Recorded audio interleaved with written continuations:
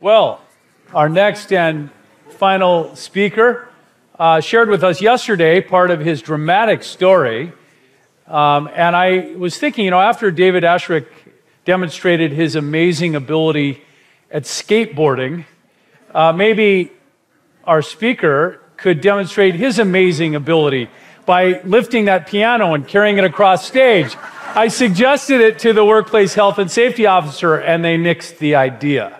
So that's disappointing. You thought I was going to have him do that, didn't you? Incredible. Well, aside from telling his story to people all over the world, Rome is a church planter and the senior pastor of a church in Armidale, New South Wales. Please welcome back Pastor Rome Yulia.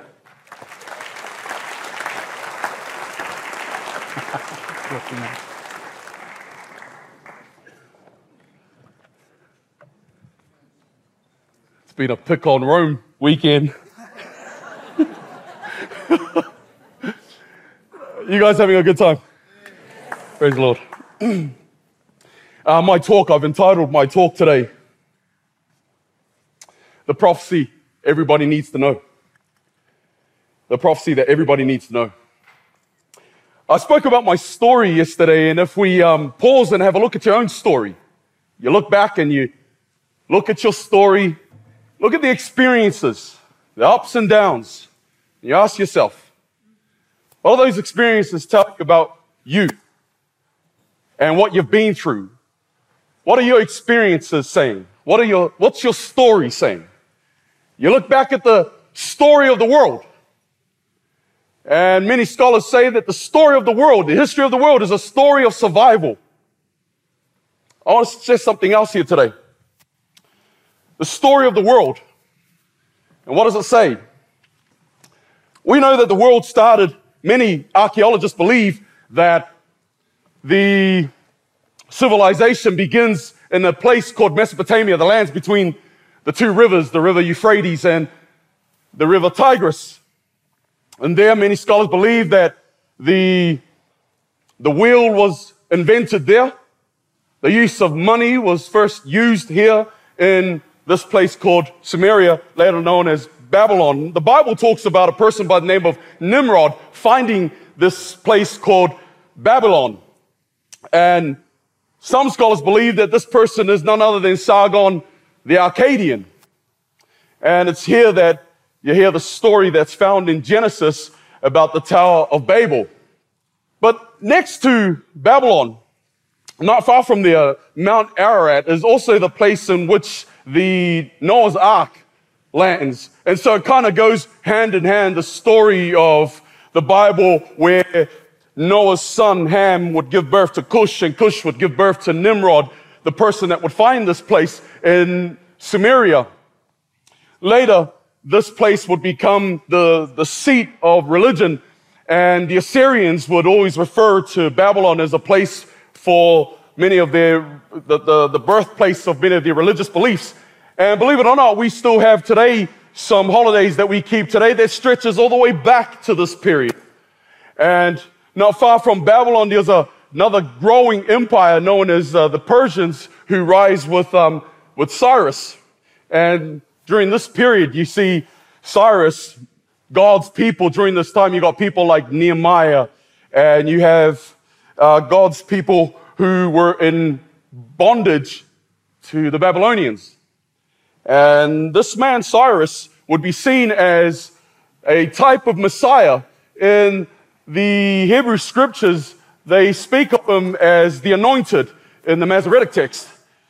In the Septuagint, the Christ. And he's the one that releases all the Jews to go back and rebuild Jerusalem. And that will take a few other kings in order for that to come into fulfillment.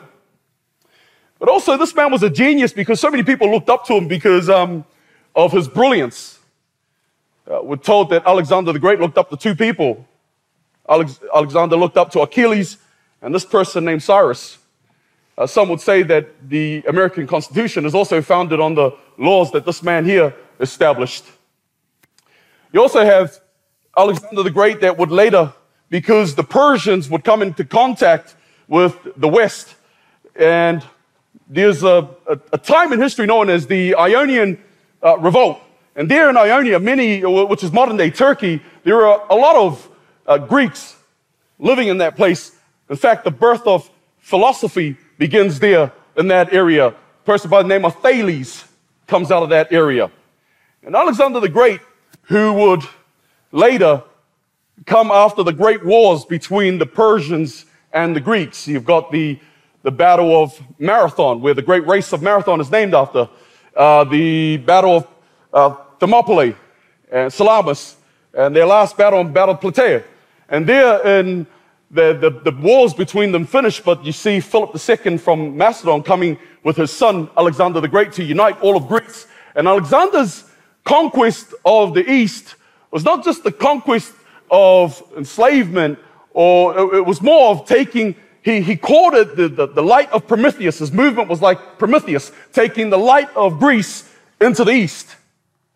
And during this time, a lot of God's people understood Alexander to be a fulfillment of who Daniel was talking about.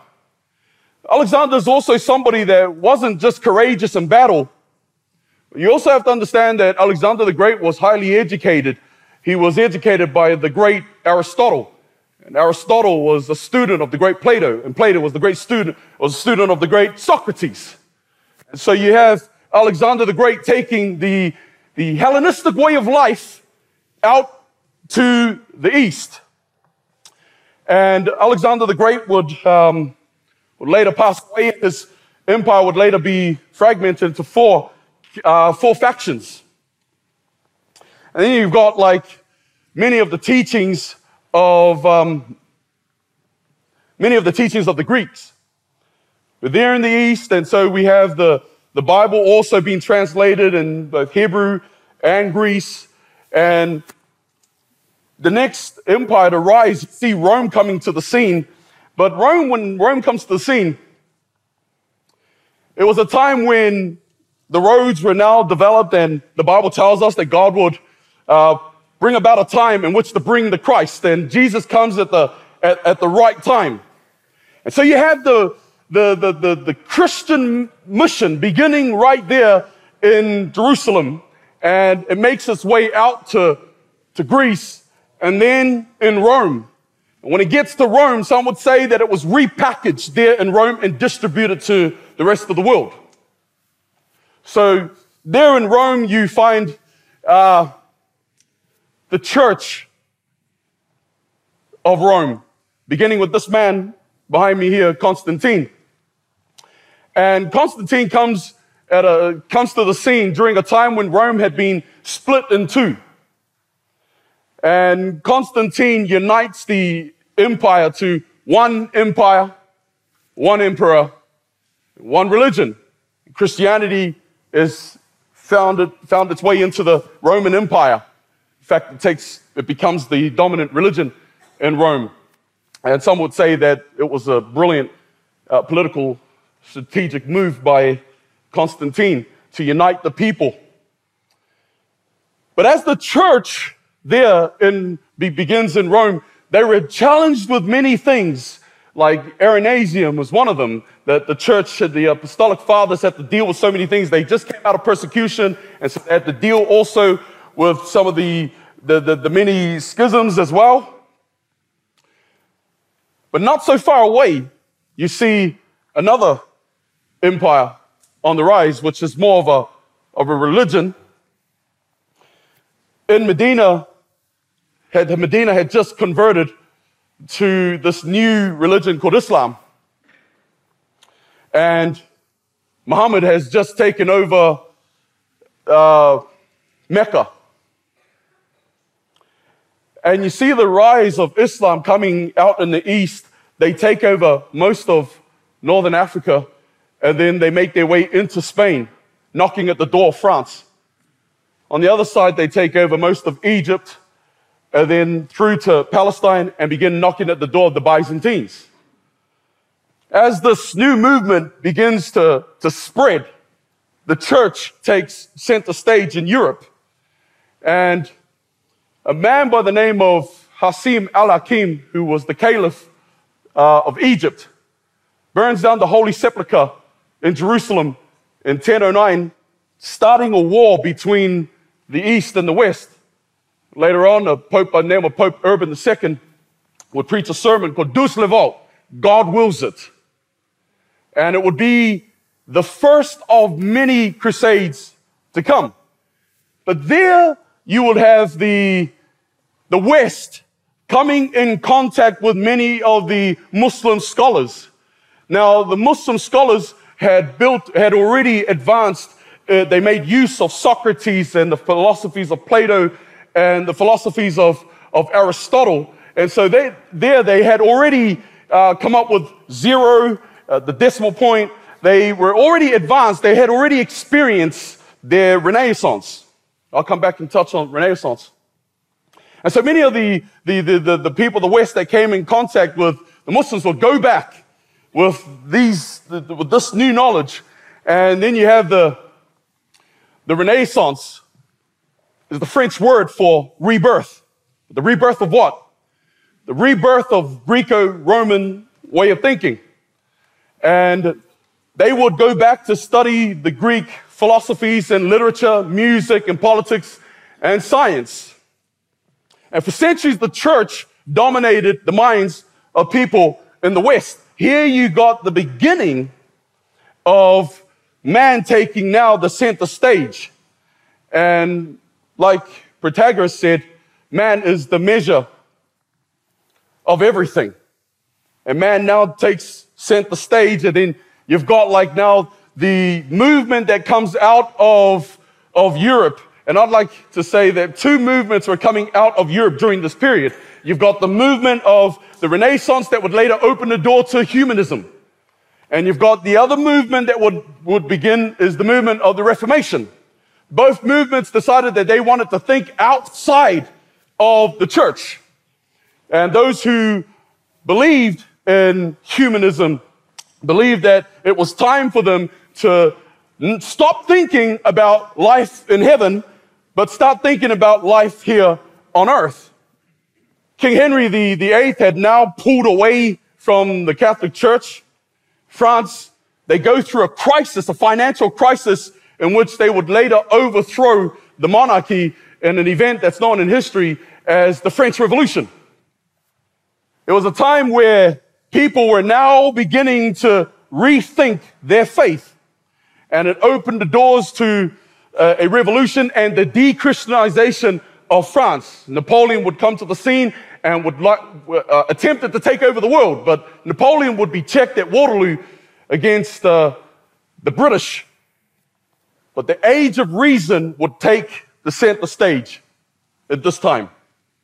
People started to question and started to critique many of the belief systems that were out at the time, mainly the church. And out of the French Revolution came philosophers like Voltaire, David Hume, Immanuel Kant, scientists like Lamarck, who was a biologist and a zoologist, would lay the foundation for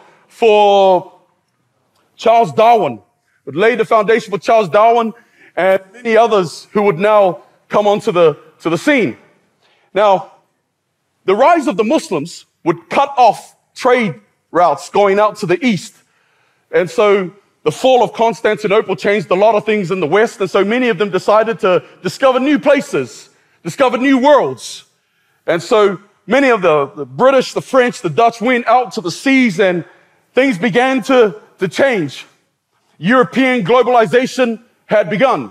The Portuguese, the Spanish, the French, Dutch, British, the British ships took to the seas to discover new worlds, which led to the enslavement of many of the natives of other countries, exploitations, military conquests, economic dominance of Europe and its colonies, and colonialism would come into the scene. And the use of water and wind would go out the door, and steam power came in. I remember a time when the Germans, the British, and the Americans came to build a seaport over in the islands, my island, Samoa. And they came with these new ships, the steam ships. And the Industrial Revolution had begun, opening the door to the modern era. The great modern thinkers of the West came to a time when they could no longer tolerate the idea of God. Christianity from the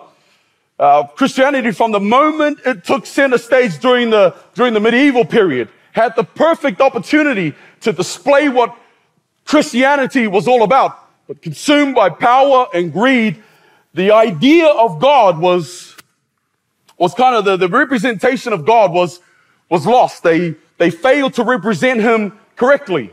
The church, people would later know the church for its wars, the Crusades and the Inquisitions, and the development of individualism, capitalism, urbanization. All of this came to the center stage, socialism, and this hope that we were going to move towards a utopia.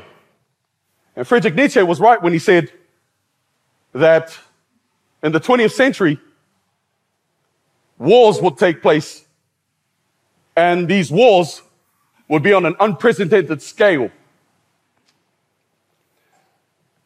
World War I and II proved that. We lost more lives in World War I and II during the 20th century than all the other 19.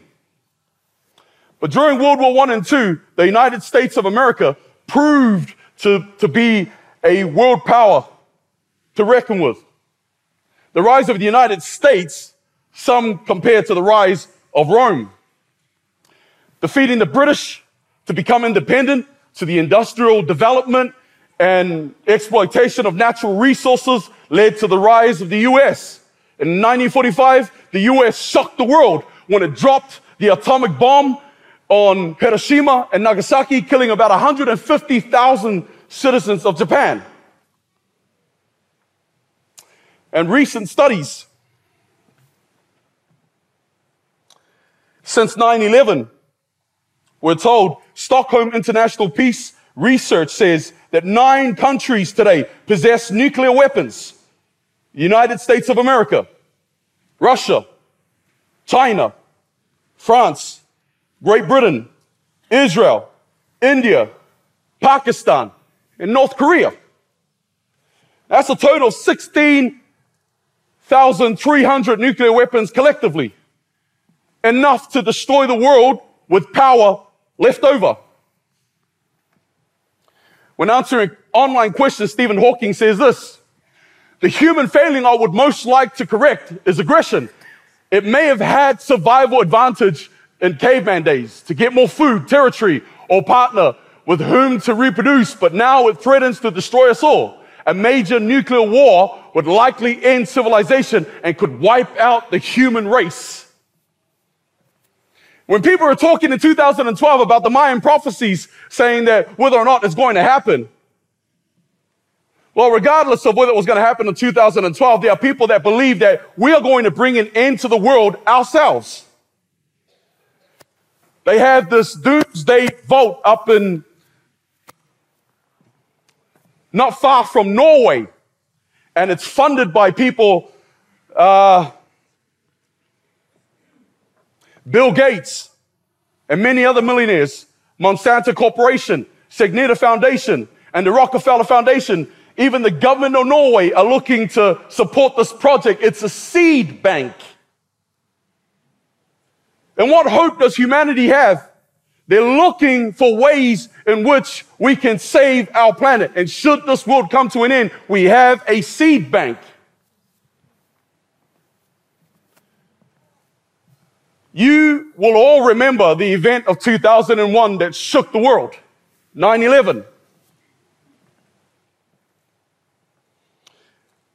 I remember when 9/11 happened, I thought it was the end of the world.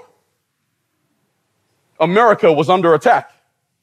And the person that they were after was the person by the name of Osama bin Laden, who they believed was responsible for it. The Bible talks about this lamb beast of Revelation 13. And it's lamb-like because this kingdom would appear to look as if it is about justice, peace, about bringing unity. America has been at the forefront of protecting democracy and bringing peace and justice. One question that people often ask me was they would ask me, if God knew what the devil would do, why didn't God kill him from the very beginning? And the answer to that question is, God is a just God. God is a just God. And he would allow the devil to do what he's doing so that in the right time, God will set a judgment where everybody will see that God is truly just. When Osama bin Laden was accused of 9/11, we waited for America to bring him in to trial. And what we were told was he was killed and his body thrown off into the Indian Ocean. We never got the chance to see whether or not he was guilty for the crimes. Matthew chapter 24, verse 22, chapter 24, verse 22 says, and unless those days were shortened, no flesh would be saved. What's the greatest prophecy that everybody needs to know? In the time of those kings, the kings that divided Rome, those kings are still here today. In the time of those kings, the God of heaven will set up a kingdom that will never be destroyed, nor will people be left to another people. It will crush all those kingdoms and bring them to an end, but it will itself endure forever. There is a time coming where Jesus will return and bring true justice. And I remember everybody looking to their television screen during the presidential campaigns because at first they were going for Barack Obama because they thought Barack Obama would bring about change. And mind you, the reason we look to America is because America is seen as the one at the forefront of this battle to bring about peace throughout the world. We've been looking in our history for ways in which we can bring peace. The city known as Jerusalem is known as a city of peace, has not known peace. Today, many people who have a distaste for Christianity is because not that there is a lack of evidence to prove the existence of God, more so than the way Christianity has been portrayed in history. People look back and when they think of Christianity, they think of the Crusades, they think of the Inquisitions. The truth of God sits with those who have the light that came with Jesus. And they've had to struggle through the past centuries to keep that light burning. Today, the only hope we have is the hope in the second coming of Jesus Christ. All the prophecies that we were talking about this weekend all points to one event. There is coming a time where the record is going to be set straight. There is coming a time in which God will bring about peace. But God will in that time prove to each and every one of us, when we look at Daniel chapter 2, 7, 8, 9, 12, we look at all the prophecies, it's a picture of how humans have tried. It's a story of how humans have tried. And even when trying to represent God, we have failed to represent God. Crucial that we represent God the way Jesus represented him. And only through Jesus can we represent God rightly. Thank you. So much.